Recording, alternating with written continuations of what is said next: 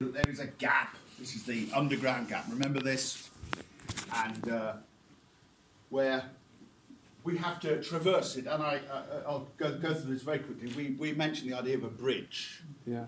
So we're over here in our world, and we want to know, what does Colossians 2, verse 10 really mean?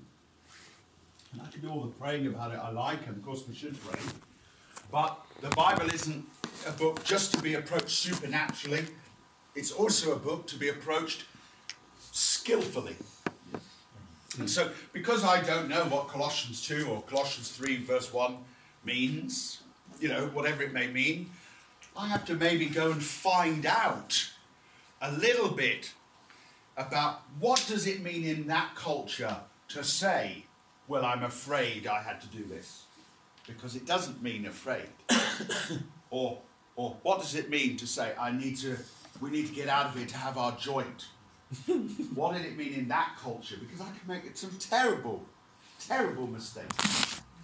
Otherwise, everyone understand? Yeah. And so that's why actually there are so many different translations of the Bible.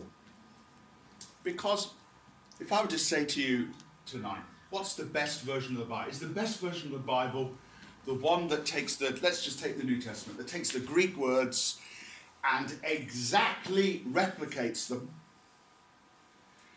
so that we have the exact, as much as we can, the exact text of Romans that we can get? Or is a better way to do it for the translators to go, well, actually, these phrases here won't make much sense to a British reader. So, for example, let's imagine in the Bible someone says, how are you doing? And the answer is not too bad. What that really means is, I'm fine. So maybe the best translation of that phrase would be, I'm fine.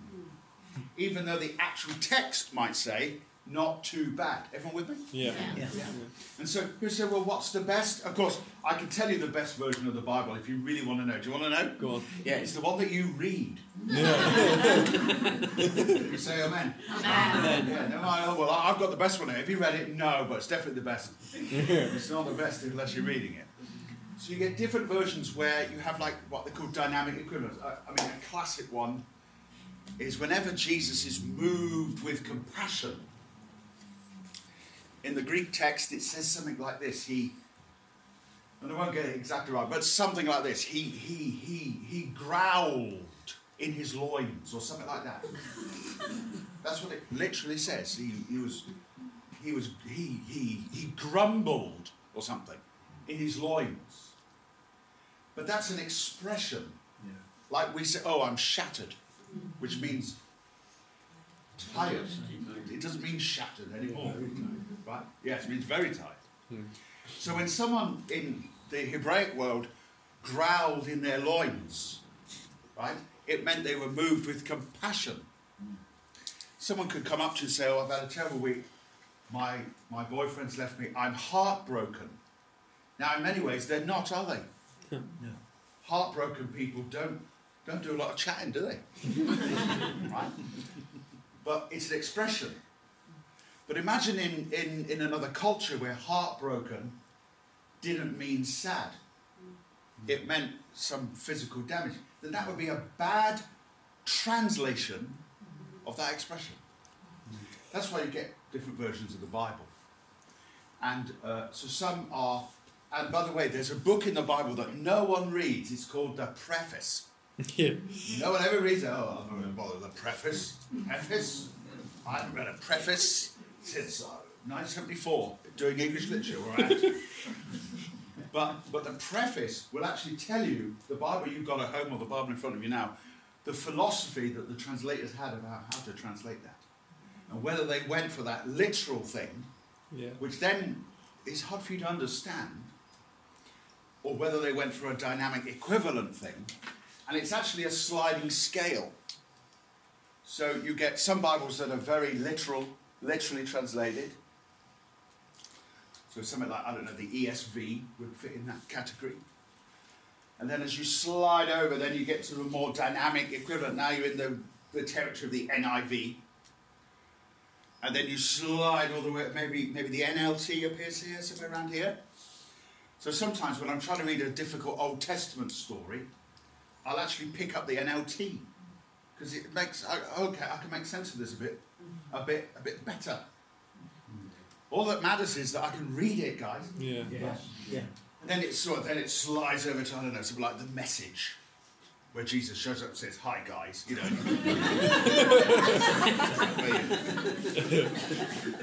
Where you sort of pitch this, you know. And I introduced two phrases last time, which we'll touch on again before the curtain down. The first phrase was the authorial intention, author with IAL on the end. What does the author want us to understand? Sometimes you can clear up what any passage of the Bible means, or what you think it's most likely meaning, by trying to isolate what does the author mean here. What does he mean? I'll just give you a little example, just comes off the top of my head. What about that curious scene where Jesus, it's in Mark's Gospel, I want to think it's in chapter 10, might be chapter 8, where he prays for somebody twice. Yeah. They're blind and he touches them and then he has to touch them again because everyone looks a bit out of focus, you know. And you have to ask yourself this question. When Mark wrote this down, did he intend the reader to go, "Oh, Jesus hasn't done it very well first time," or Jesus hasn't succeeded, or is none of that in Mark's mind at all, which I don't suppose it is, and he's merely reporting to us what occurred. Yeah. So I know, therefore, you're having to guess what's in the mind of the author, but it will stop all sorts of funny ideas coming out. In fact, when you look at that story carefully, you find that the first time Jesus touches the man, he touches his eye sockets. And then the second time he touches his eyes. And whether we're supposed to see something in that, maybe eyes formed, and then like a baby that can't see initially, then he focuses them. Maybe that's what happened. But the author probably isn't wanting us to think that Jesus wasn't very good at this and had to do it twice. Right? You see what I mean by that? Yeah. So it's all about working out, what do we think the author... So that's the first phrase, the authorial intention. The second phrase we used a lot last time was the theological principles. What might this mean for today? Now, before I can know what it means for today, I must know what it meant on the day it was written, which is sort of what we're doing here tonight. This is what all this is about. What did it mean on the day it was written? The theological principles, and I don't know if I read all these out last time, perhaps I should read these. A theological principle should be timeless and not culturally bound or dependent. So this is what we want to look at. What does it mean? Not what does it say, but what does it mean? I say, well, I'm afraid I've left my bag. What I mean is I'm sorry I've left my bag. Someone comes into the bedroom at night and says, "Oh, it's cold in here." What do they mean? They mean close the window. Yes? Yeah. But the words close and window are not contained in the sentence, "Ooh, it's cold in here." But they mean something else. Yes, you with me? Yeah. Now, we're just used to the way we talk like this all the time. But it's all about applying this sometimes to our Bible reading. Okay. So number one, the principle should be timeless and not culturally bound or dependent. This is a theological principle. It's not tied to the event in which it's set. Number two, it should correspond to the teaching of the whole of Scripture and be consistent and in keeping with God's character as described in the whole of Scripture. So one peculiar story should not rewrite the character of God for us. You understand? Yeah. One thing we go, oh, that's a bit strange. So one instance, Jesus, where is it? Matthew 15 or 16? Is it 15 where the Syrophoenician woman, oh, Master, please, my daughter. And he doesn't respond at first. That one story shouldn't rewrite the character of God. Right? So a theological principle must have some consistency with the way God is being, and indeed people are being described throughout the whole of the Bible. And number 3, the principle should be equally applicable to the biblical and contemporary audience. Yeah. So you must be able to preach it, not just anywhere, but in any time. Mm. It's a little bit of a side issue, but let me throw this in just for free. I've never preached the gospel, God's got a wonderful plan for your life. Never preached it. I don't think that's the gospel at all. Now here's some good news. God has got a wonderful plan for your life. Right, for most of us here. For all of us here, he's got a wonderful plan for our death. Because we're going to go and be with him. But there's a big difference between talking about someone having an abundant life and an abundant lifestyle. Yeah. It's true. The apostles, you read it, they had an abundant life of being put in prison and thrown in the sea and facing wild beasts at Ephesus. Yeah. And that was just the Sunday school team. So that's an abundant life. An abundant lifestyle is being able to get Channel 4 wherever you want. Even down here. Right. And so something that you... Let's imagine we were taken in the TARDIS back to September the 11th. Yeah. Was it 2001? Yeah. Right. Yeah. And I plonk you outside the towers, and science fiction rules apply. You can't change history, Chris. So you can't change anything. All you can do is preach. Here's something you wouldn't, as they're going into the towers, you know in 1 hour they'll all be dead. You would not preach, God's got a wonderful plan for your life. Yeah, it's true. Yeah. Amen?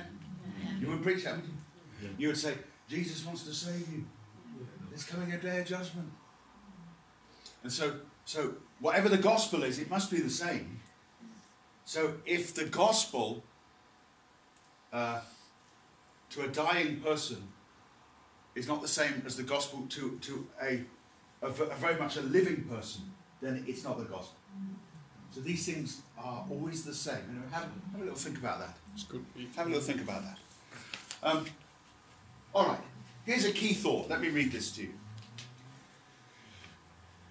The scripture was God's word to another people in another generation before it became God's word to this people in this generation.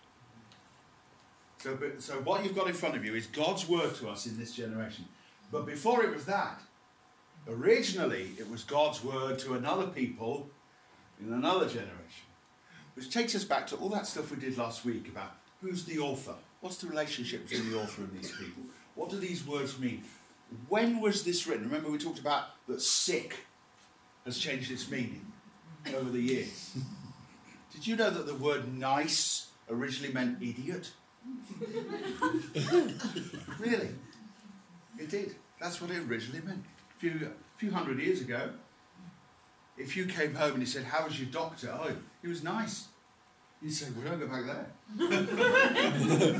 Because it's changed its meaning. Yeah. So words mean what they mean. Like, let's imagine we went back in time 3 years ago, 2 years ago, and I walked around going, God, I'm really worried about the backstop. Cricket. Making up words. Hey, I don't know where the Brexit thing's going, but I bet you there'll be a few more made-up words before we... Yeah. So language develops. Yeah. And it is all about working out what did this mean originally. So, the first thing is culture. Remember that story about the Argentinians?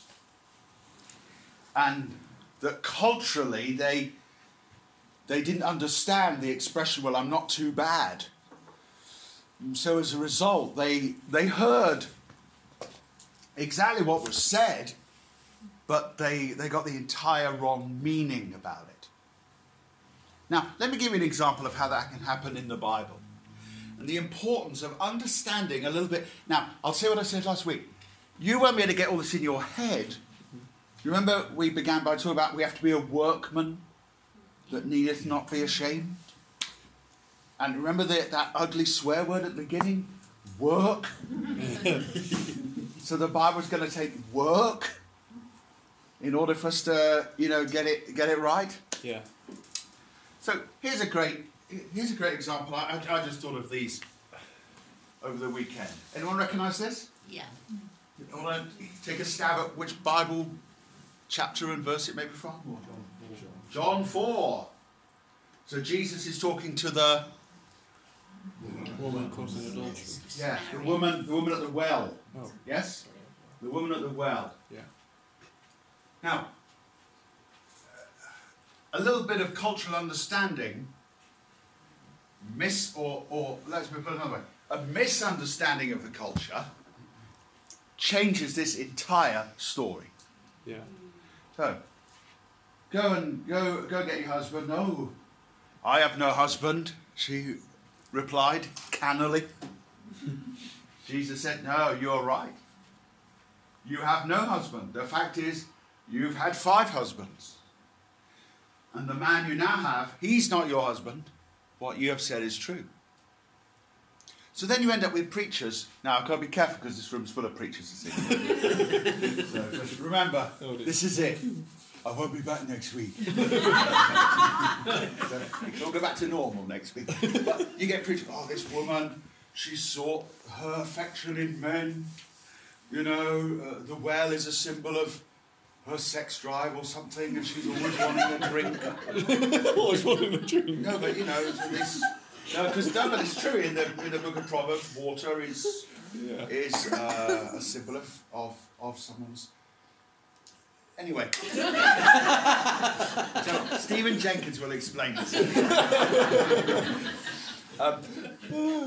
So you see, why could you get? She's had 5 husbands. She's been through all these men, and she's not found satisfaction. So then you paint her as a bit of a villain, a loose woman, right? And then you go, well, hang on a minute. In their culture, she would not have been allowed to divorce her husband. So what we're reading is that she has been divorced 5 times. Which is an entirely different story. Now, is she a naughty girl? Yes, because the woman she now has. The man she now has is not her husband. Never went back. Yeah, I didn't want to be like that really swung over to me. Don't buy that Bible. I'm sure it's coming. That's the Passion Translation. I promise you can come but not talk, Stephen. Yeah, that was good. I wish I'd thought of that. So anyway, do you get the idea? Yeah. Yes. So now you go, the woman can't divorce her husband. He has to divorce her. So now she's a victim of bad marriages. Not a loose woman. Until we get to the end of the sentence, right? So a little understanding of culture changes the whole story. I'll give you another one. Look at this. So, you've heard that it was said, eye for eye and tooth for tooth. But I tell you, Jesus speaking again, yes? Yeah. It's Matthew 5 or 6. Yeah. Sermon on the Mount. But I tell you, do not resist an evil person. If anyone slaps you on the right cheek, turn to him the other. If anyone wants to sue you and take your shirt, hand over your coat as well. If anyone forces you to go 1 mile, go with them 2 miles. Now, we look at this and go, well, these things are unlikely to occur. I have been punched, but it was a long time ago. I'm not looking forward to it happening again. But I was punched in the street, I was. And I'll be taking up an offering for my expenses. I was about 10 at the time. So there's a whole load of things here. You think, well, no one's ever tried to get my shirt. No one's tried to make me... Well, I mean, my wife has tried to make me walk a mile. But, you know, I normally have her lie down until she gives up. Now, when you read this, it's a bit strange. Now, let's just click back into the culture. Okay, so this is written to a nation that are occupied. So think of Paris under Nazi German occupation or something. It's the closest that we have to this room, I guess. So the Romans are on the streets. Israel is occupied. That's why there's an irony when the Pharisees say dumb things like, "We have never been slaves to anyone." They were slaves right then. Yeah. In fact, they'd always been slaves and pretty much to everyone. Yeah. Funnily enough, but that's another matter. So here you have, and this all happened on the cross. Jesus was hit. Jesus' clothes were taken away, and he was made to carry his cross, wasn't he? Yeah. So all these things that are being spoken of here. Now, I don't want to get too complicated because we only have 2 hours, not 18. But in fact, these are the things that might happen during persecution. That's sort of what this is. Now that doesn't mean that we've got some. Oh, okay. The verses about revenge are gone. Let's go get them. But this is particularly to do with persecution. Yeah. Because the very things that are happening here are the very things that would happen to people who were taken by the Romans for crucifixion. Right? You see that? Right, yeah. So all three of those things happened to Jesus. So a Roman could at any point stop you and say, "I want you to carry my heavy load." Yeah. And he could make you carry it. Of course, they didn't say mile, but it's very similar to a mile. Mm. And Jesus said, "Well, if that happens, go 2 miles." Now, we're not occupied. But imagine if we were, these texts would be preached in a very different way. Yeah, it's true. Right? All of a sudden, they would mean something quite different. So the theological principles here are not so much, if my husband hits me at home, he can hit me again. No, he can't. No. All right, you understand? Yeah. Because that's not what this is about. Can you see how serious that could get? And how seriously misunderstood. And by the way, you know, women hit men too, right? Mm. So this idea that you could be bullied around and no, that's not what this is about. The other thing that's interesting is, if you go back to the Old Testament text, an eye for an eye, a tooth for a tooth, actually those texts were designed to limit retribution. So if you lost a tooth, you may gain a tooth, or you may knock out the tooth of your opponent, but you can't knock 2 teeth out of him, only 1. Mm. It's an eye for an eye. So it wasn't about revenge. It was about restitution. And of course, it was never literally an eye and an eye, and a tooth and a tooth. You owe me 10 quid, I want 10 quid back. That's what that text is about. Mm. Rather than, oh, well, we're going to, you blow me up and I'll blow you up. So an understanding of the culture is vital, you see. Now, I've just used a couple of examples, but all sorts of bits. So I put here geography, housing. I love those bits where it says, and they went up on the roof to pray. Well, I remember when I first read that, I thought, what are they doing? Oh, Betty! They got up on the roof to pray. What are you doing? But of course, the roofs are flat. Yeah. No, but you imagine a new person reading that? They went up on the roof to pray. To be nearer to God. It was just a wide open space. Yes? Yeah. So things like coinage and the monetary system, the governmental system that exists in the day. So what have I got here? Social customs, things like the Jews and the Samaritans. Now, these are the kind of little bits of history that eke out in sermons, aren't they? So people sometimes know a little bit about these things, but of course there are thousands of social customs that exist in the framework of the New Testament and the Old. The gospel narratives teach all our neighbours. So in other words, am I supposed to be friends with the Samaritan as well? That's really what that question is about. Historical law often a factor in the Passion narratives. The Jews didn't have the power to impose the death penalty, so they have to use Pilate to their end, so you have all that kind of thing going on. Roman citizens had special rights. The Bible student should collect as much background data of this nature as possible prior to attempting interpretation. Note, I don't know if this is for you or for me, inaccurate or anecdotal data can be passed on and accepted as authoritative. So here, all sorts of stories told. One of my favourites is that the eye of the needle and the camel was a gate at Jerusalem. Now that's fine, except it was built centuries after Jesus. So Jesus can't have been referring to them. But there's a really good, and it sounds really good, doesn't it? The camel getting through the gate, and I can see it all preached now. All the Sunday school kids come up and play the camel. Everyone's clapping. It's just another bunkum. Because the gate didn't exist at that time. It came later. So Jesus really is saying the largest animal can't get through the smallest of holes. That's sort of what he's saying.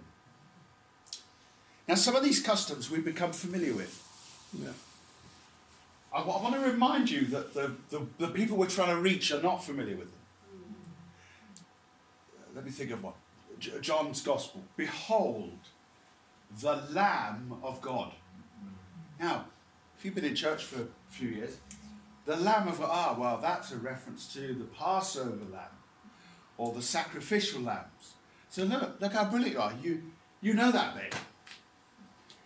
But it's probably a very bad idea to try and evangelize your friend by telling them that Jesus is the Lamb of God. Because they don't have a frame of reference for that. Right. You've had to learn that frame of reference, haven't you? Yeah. Yes. So I don't know how many times Paul in Acts goes around Greek cities telling people about the Lamb of God. I don't think he does it once. Because it might have been a misfire of his message. Right. So all this about getting it right. And this thing about animals. Here's a picture that I know you'll love. I noticed something else this week, and I thought it'd be interesting to mention this.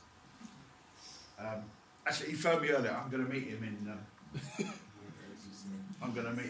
Greg's. Look at him there sweating away.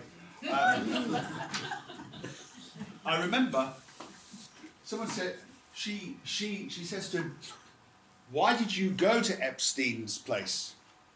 Why didn't you just phone him? And here's something very interesting he said. And I sort of clocked it and thought about us meeting here.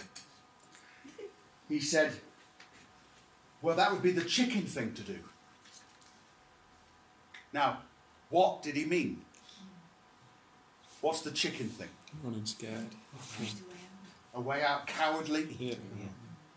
Right? So we understand that, right? Yeah. So we understand if I call you a chicken, isn't it funny? Yeah. Yeah. I can call you a chicken. And that means you're a coward. Have you done any research on chickens to know whether or not they are especially brave? When you finish your Christmas meal, someone will say, oh, I've eaten like a pig.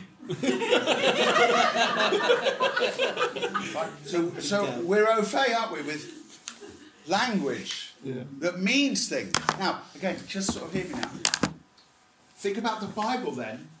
So, in our culture, a chicken, and by the way, I've not heard that phrase for years, actually. That's why it stuck in my mind. I've not heard that phrase, a chicken, for years. So it's funny that, because I thought of that as like my playground language back in the 70s. So I wonder if we had a group of millennials in here, or a group of 0 to 10s in here and said, what's a chicken? I don't know whether they would know. Maybe they would. But what I'm saying is, these things change. Jesus calls Herod a fox. Now, without, we won't do this, but can I just throw this out to you? I bet none of us know what that means. So we read it in the New Testament. Oh, tell that fox this. But what did fox mean in the first century? Because we don't really use that phrase today, do we? Fox, foxy lady. Maybe I'll get off that, but but we don't really use that phrase. Certainly, when I hear of Jesus calling Herod a fox, I think, I wonder what he means. It doesn't sound positive, right? But that's because we already know the relationship between Jesus and Herod. So we work out a bit about what that means. Just because we know a little bit about their relationship. And this is all part about decoding sometimes what words mean. Right. So, to be able to grasp what everything means, there must be some, there must be some knowledge of the culture in which we are set, and if we're studying another culture, especially an ancient one, then a bit of work is going to be required. Let's just do one more before I let you have a little break. Then you've got covenant. So you've got culture, and you've got covenant. So, it's very interesting, because people fall out over this. God, throughout the Bible, reveals his character and he reveals his covenants. Those are the two things, really. So the whole Bible is a story of God's character, but then contained within that story are, of course, two very separate covenants. And the danger is, so a preacher opens the Bible and thinks, wow, well, most of this Bible is the Old Testament. And they start getting, a bit stressed because they can't say any other names. I've always had a way of dealing with the names. And I'll give you this little hint. Just say them quickly. No. So you've got two covenants. Now what a lot of people do is they take a little bit of the old covenant and a little bit of the new covenant, and they come up with a third covenant that God doesn't know anything about. But you're wonderfully enjoying it. Right? So, let me give you this. In the Old Testament, under the Old Covenant, pretty much, if God blessed you, you were rich. In the New Covenant, if God blesses you, you'll be poor. I mean, sort of. So, under the Old Covenant, there was this idea that God will bless, Job and Abram, they all had their own TV show, The Apprentice, and they all had money. Right? They're all wealthy. And then when you come into the New Testament, the Son of Man has no place to lay his head. So a real shift occurs there. And in Luke's Gospel, Luke chapter 6, where you get his version of the Beatitudes, you get phrases like, blessed are you who are poor. Now, don't tell any prosperity preachers this. I'm getting quite nervous. It must be a mistake. I'm afraid not. Silver and gold have I none. Right? So, you know, so I'm just giving you one example of a change between the expectations in the covenants. Yeah. So we're in the new covenant. Hip, hip. Hooray. Now, you weren't so sure, were you? Particularly financially. So in the old covenant, God wants to give land. In the new covenant, he's giving eternal life, you know. Now, of course, the character of God is the same. Yeah. But the outworking of these covenants are different. And especially different in the covenants is the way that people approach God and the way they're going to approach God. So under the old covenant, you had to kill animals and you had to do rituals, and men had circumcision and all manner of things happened in order to make you pleasing to the Lord. Under the new covenant, all these things are fulfilled. Even that verse, all of God's promises are yea and amen. In Christ, that sense of huge fulfillment of so much of the Old Testament text fulfilled in the ministry and the person of Jesus Christ. Yeah. But then you're left with this problem. Everyone ready for this? The problem is the whole Bible is the Word of God. It's the inspired Word of God, every page. And yet we've got this conflict then, this intellectual and spiritual conflict. Well, what applies today from the old covenant and what does not apply? And that's where you have to separate quite a lot of the information under the old covenant into maybe 3 different compartments. Number 1, morality. So there's morality in the Old Testament, and that morality is still with us, yes? Yeah. In fact, it's emphasised more, isn't it? Yeah. You've heard it said, don't kill anyone. Well, don't even get cross with them. Right? So the morality of the New Testament is actually magnified. Don't commit adultery, don't even think about it, son. So we're in a greater era of commandment keeping than we were before. Yeah. In a funny kind of way. Yeah. So there's no commandments in the New Testament.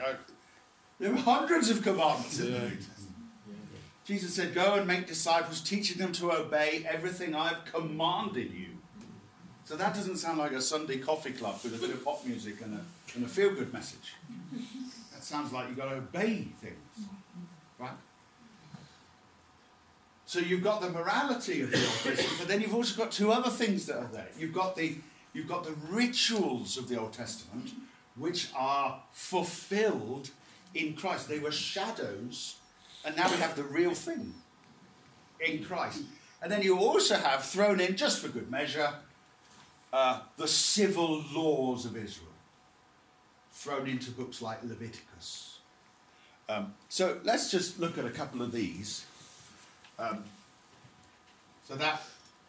This slide basically just says you've got Old Testament moral commandments, which are not the same as civil laws, not the same as religious, outward ceremony and ritual of Old Testament Judaism. Yeah.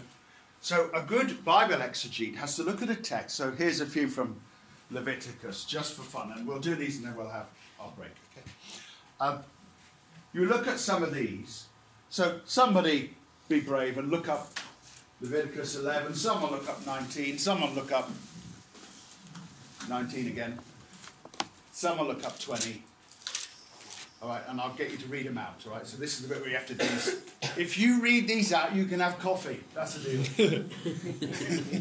Otherwise, we'll just stand here and wait until the general election.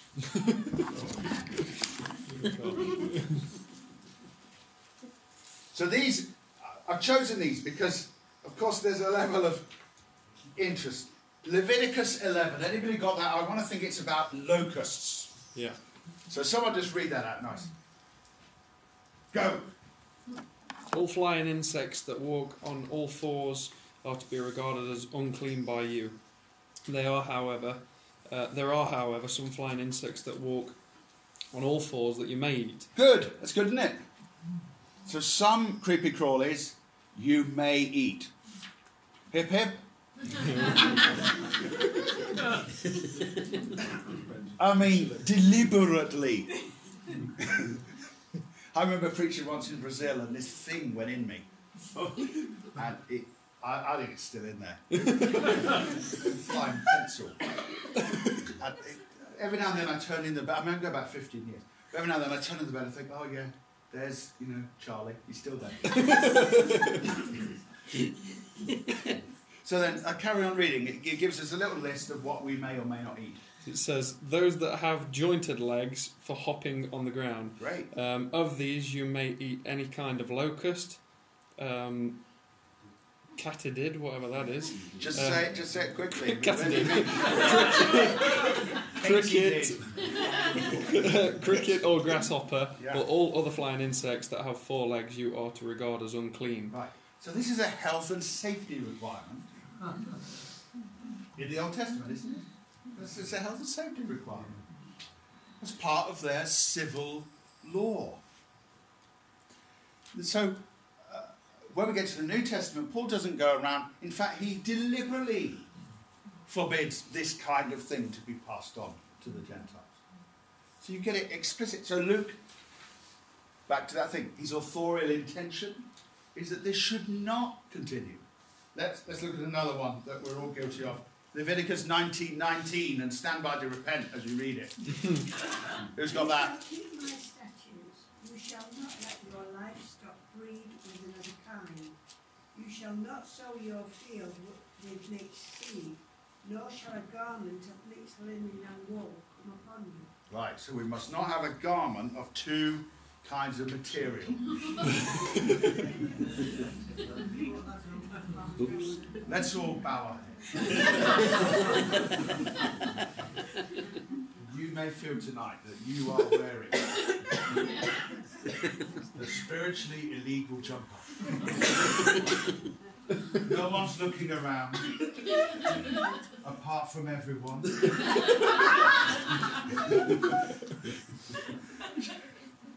What's the other one in 19? What's the next one? That was last one.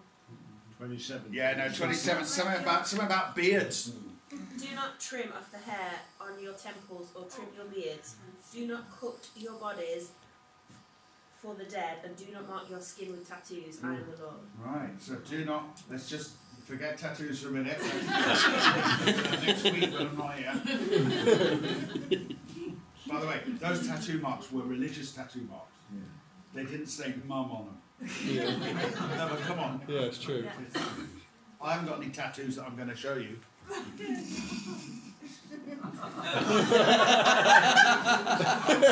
haven't got any. But these are religious tattoos. Yeah. Yeah. Again, I'm not saying this will go out and get a tattoo. I don't think I'm going to get a tattoo. But these were religious. It meant that you were connected to some sort of foreign deity. Right. So again, that cultural thing helps, Yeah. doesn't it? Beards then, do not cut the hair. The side of your head, dear. Any clean shaven people? A few of us. I mean, I'll give you this. If you want to write this down, it's about men with beards. Men with beards are like men without beards, but with beards. Write that down.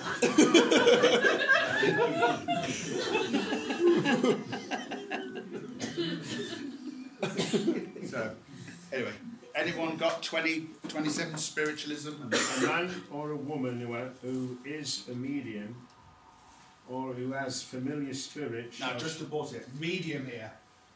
That doesn't mean medium. It means they're a medium. Just get that clear. A man or woman who's a medium should be put to death. So say all the fatties, amen.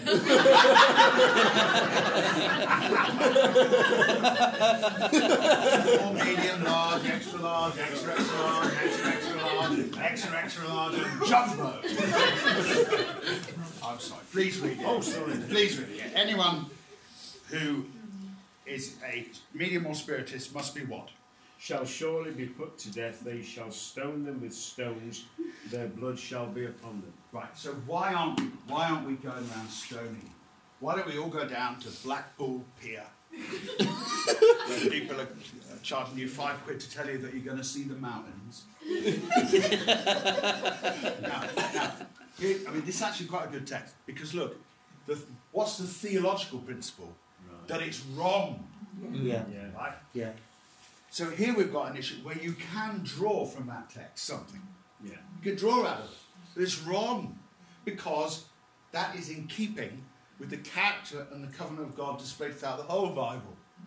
So people in the Old Testament, New Testament with familiar spirits are not considered positive role models, are they? Mm. So you've got a theological principle that you can draw, but then you've also got the sense that this is the civil law of Israel. And you must not enact it. I don't know if they ever thought about this, but those of the Muslim faith,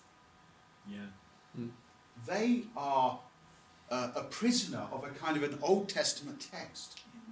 And they have a frustration because wherever they go, they feel that they should be putting into practice texts like this. Yeah. But they can't because it's illegal in the land in which they're in. Right? So how do we know that the one about stoning mediums doesn't come through? Because Jesus met demon-possessed people and set them free. Yeah. He didn't kill them, did he? No. Well, Paul met a medium and set her free from evil spirits. He didn't put her to death. Right? See? So there are ways for us to know. It goes back to that. It goes back to that illustration of the bridge. I read a story about mediums. Okay, what did that? So I go back over and I do some research. How did that work in Old Testament times? What did that really mean? And then but then because as I'm going back over the bridge, I have to come through the New Testament. That then is almost like a security gate that doesn't let me take things through. With me? Yeah. So I can't take stoning mediums into my life. Can't take that into my theology because the New Testament that I'm going through to get back to today doesn't allow me. It's like a checkpoint, and I can't take that on the plane. Yeah. With me? Yeah. It's good. And so then so I have to leave it. I have to leave it behind. And we talked last week about we leave circumcision behind. And so when we come through here we are with all this stuff from Leviticus, but then when we arrive in the New Testament, there are whole books in the New Testament. I'm thinking particularly of Galatians that absolutely say you shouldn't be doing this stuff now. It's been fulfilled in Christ. Yeah. So, once again, let me finish with this. It's not to suggest that you'll have all this in your head, but a little bit of information to help you understand all this is about. Many people own a study Bible of some kind. And a study Bible will normally have a little bit at the front of every book. So let's just take Hosea. So we're going to read Hosea, or Hosea.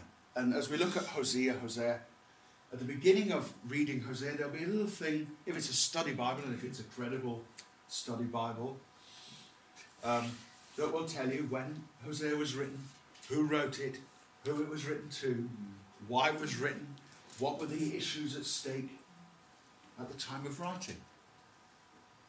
Similar to someone turning on Newsnight tonight from the future, but not knowing that there's a general election coming or a Brexit debate. You have to know some of the details to make any sense of the dialogue that's happening, don't you? And so, we need to rightly divide the word of truth. Some of that takes some work. I'll say this then we have coffee. Remember what I said last week? Years and years ago, we had an old-fashioned form of downloading. Yeah. Do you remember what it was called? Reading. Okay. And on that note, go and have a 4-minute break. 4 minutes. 4 minutes. And counting. Because you know this thing where apparently I can do anything. You know that verse? I can do all things. Yeah. I just can't.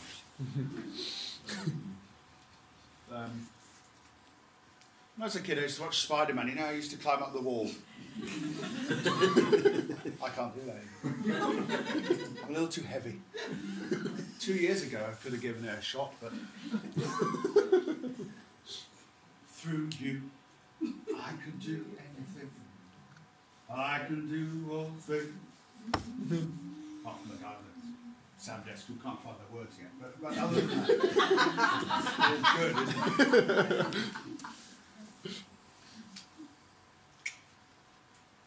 I can do all things through Christ, who strengthens me. Well, let's just stop a minute. Did anyone here really say that? Let's imagine you want to be in New York tonight. Can you?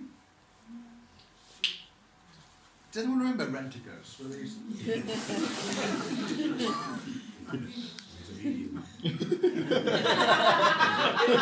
Yeah, sorry, Rent-A-Ghost was banned in the Jenkins house. And rightly so. I think it was Mr. Claypole.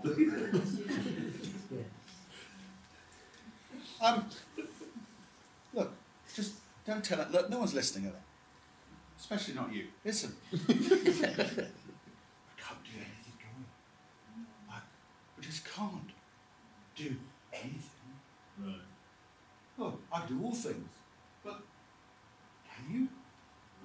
If you can, let's see a demonstration. So clearly, I know I'm having fun, but clearly I'm just trying to get you to just It's good. unhook yourself. It can't mean that you can do anything, can it? No. So then we're left with this thing, okay, I need to determine two things. Here they come. I need to determine from this verse, what are the theological principles, what are the things that are always true at all times, that are in keeping with the character of God throughout the whole Bible, that are just as applicable in the Bible as they are today. Those are the things I need to work out, okay? From this verse. And the second thing is the authorial intention. We'll assume Paul is, maybe Paul hasn't written it, maybe a scribe's writing it, but as Paul is talking it out, it seems likely to me that Philippians and Colossians were written in the same afternoon. And they're both written at the same time. What did Paul mean when he said, I can do all things? What did he mean? And using this as a kind of a little example of how we might approach every verse in the Bible. And now we're back to context. Yeah. Sometimes scholars don't call this context, they call it co-text. I.e., context is actually a bit more like culture. What's the context of the culture? Co-text is, what does this set of words mean in all the other words in which it is found? But for tonight, context is fine. So then we better read it, hadn't we? And let's pick it up, of course, in verse 10, just to help us out. Yeah. What does he really mean? Does he mean that he can be Spider-Man at will? Can he fly? Can he make money appear out of the air? What does he mean that he can do all things? Let's give it a go. So, verse 10, everyone with me say aye? Aye. Okay. I rejoice, he says, greatly in the Lord, that at last you have renewed your concern for me. So, we'll apply all these principles we've done for the last 2 hours. Who's the right? Paul. Who's he writing to? the Philippians. When is he writing? Well, we can't know exactly, but Paul is dead in 68, 67 AD, so it's before that. But it's after his conversion, so it's somewhere in the 50s or 60s AD. We can know that because we know the author. Yeah. We can know the author. So he's writing to them and thanking them. When he says, you have renewed your concern for me, it's actually because, as we're going to discover, they've just sent him a backs transfer of cash. Maybe not literally, but he's actually got some money from them. Yeah.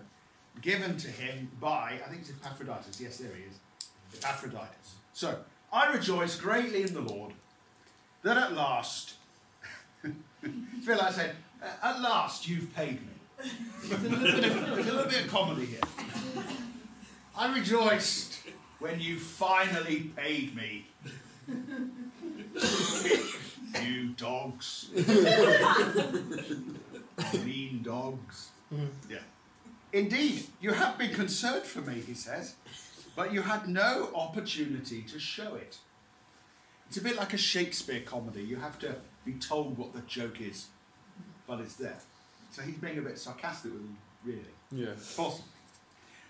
And then he says this, I'm not saying this because I'm in need. Because I've learned to be content. Say content. Whatever the circumstances. Say that. Whatever the circumstances. I have learned to be content or whatever the circumstances. This doesn't sound like he's going to turn into Spider-Man in any verses anywhere near soon, right? I know what it is to be in need. That's what he says. Yeah. And you understand, don't you? That means real need. Yeah. Right. Not the Wi-Fi went down in the middle of the crown.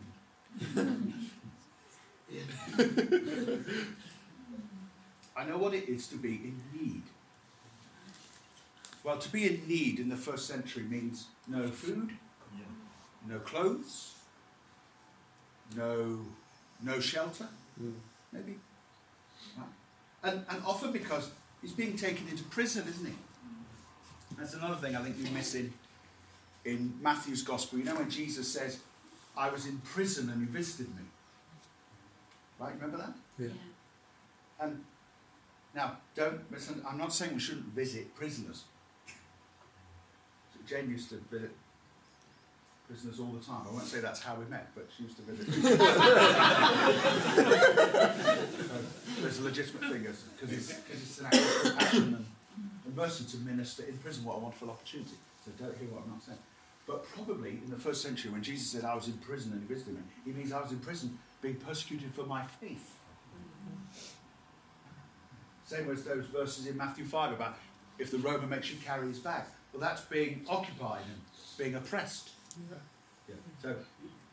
So if Paul says that he is in need, and then he goes on to say, I know what it is to have plenty. I've learned the secret of being content in any and every situation. Are you following this?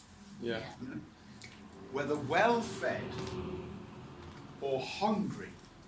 So, really hungry. Not just like me and you all the time, but really hungry. Whether living in plenty or in want. I can do everything through him who gives me what? Oh, strength. Strength. Well, what sort of strength? Well, the strength you would need if you didn't have any food. Right? So Paul says, I've had times where I didn't have anything to eat. I've had times when I've been in real need. I need to carry on serving the Lord. And I've learned that actually just be content with whatever you have, because I've discovered that in Christ I can carry on my missionary work. Yeah. Yeah. Hello? Yeah. I can carry on my missionary work through the strength that Christ gives me. Yeah. So I know I've made that phrase up, but that I think it's helpful. I can carry on my missionary work with the strength that Christ gives me. Now that's not going to go down well on Sunday, is it? I can carry on all my missionary work. I don't want to be a missionary, actually. Is there another church around here I can join where the needs are a little bit less? So when he says he could do all things, he means he could carry on serving the Lord even though he was having a terrible, terrible time. Yeah. Yeah, it's good. And a real terrible time. To the point where he was a prisoner, he'd been assaulted. We read about that, don't we, in 2 Corinthians? He spends a night and a day hanging onto a plank, and he has a terrible, abundant life. Yeah. But not an abundant lifestyle. So the new NIV, forget, is it 2007 it came out, 2008? Anyway, it says this: I can do all this through Christ who strengthens me. Which is actually very helpful. Yeah, it is. I can do all this. All what? Well, all this serving God while having a difficult time. Now that's a totally different text Yeah. It's good. to I can do anything I want in Jesus' name. Right? Now, I understand that when you sing that, you don't really think you can do anything. You don't really think you're Spider-Man, or you can magic yourself to suddenly appear in California. I know that you don't really think that.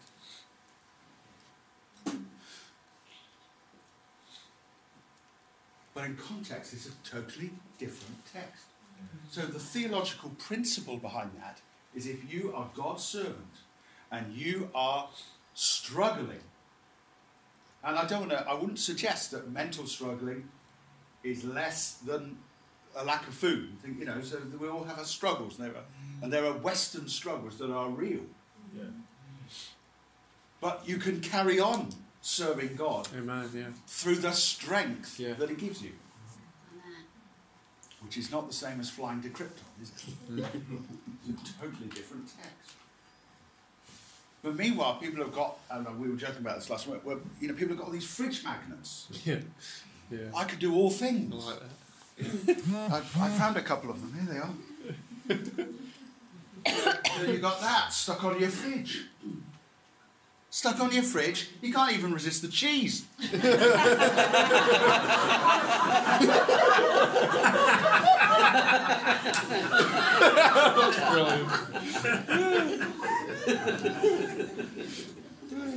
And apparently doing all things through Christ who strengthens you somehow involves being on a rather exotic desert island. That's where Paul was washed up, isn't it? Now look, if you really wanted to make a fridge magnet about this, how could you redesign this? Maybe set it in a prison? No, but really, set it in a quarry? Yeah. Yeah. Have it raining? No, I'm a celebrity, but not really. You get me in there. Look at this. Ant and Decker just over here about to say who's been voted in.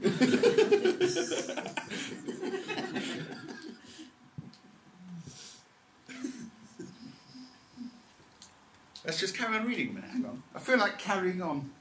Yeah. Verse 14. Yet it was good of you to share in my troubles.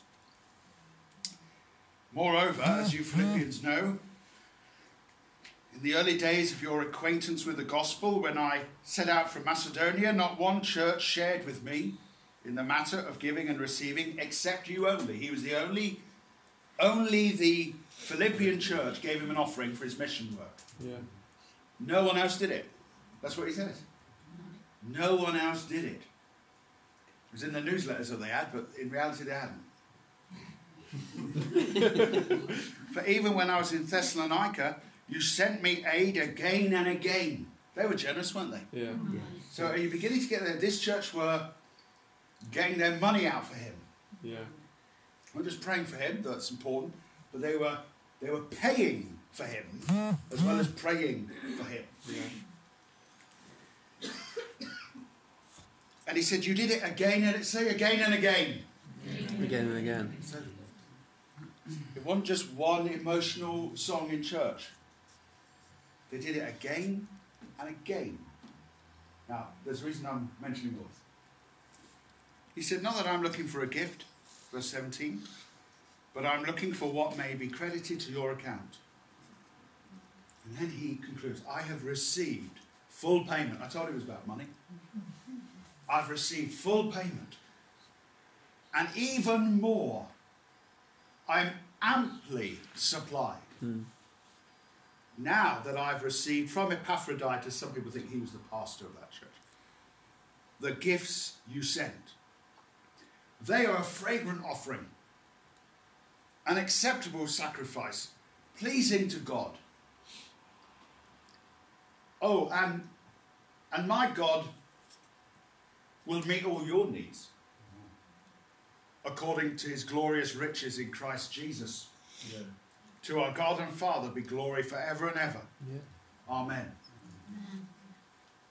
Oh, so hang on, this verse here, my God's going to supply my needs. I've got that sticker on my car and all. Especially during the MOT season.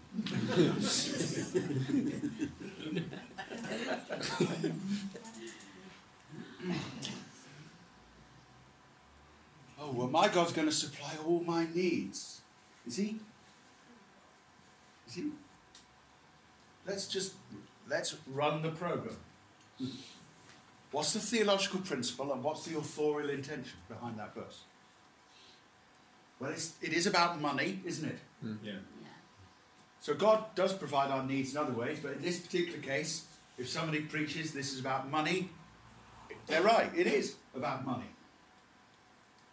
But do we notice that it's not actually a carte blanche? Did you know I spoke French? It's not a carte blanche promise that all Christians at all times will have their needs met financially. Because it is written, is it not, to a church who got their money out again and again Yes. for the gospel. Yes.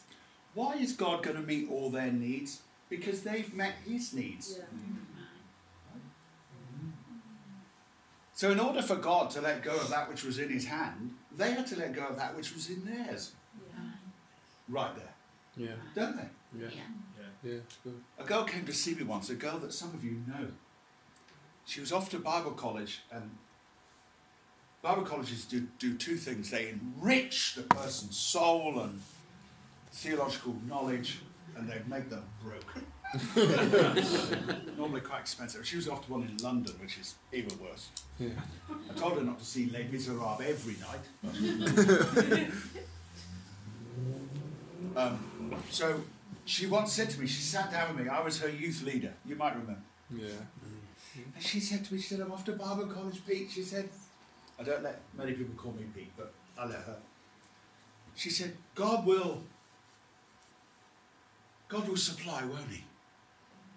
And she was waiting for me to go, oh, yes.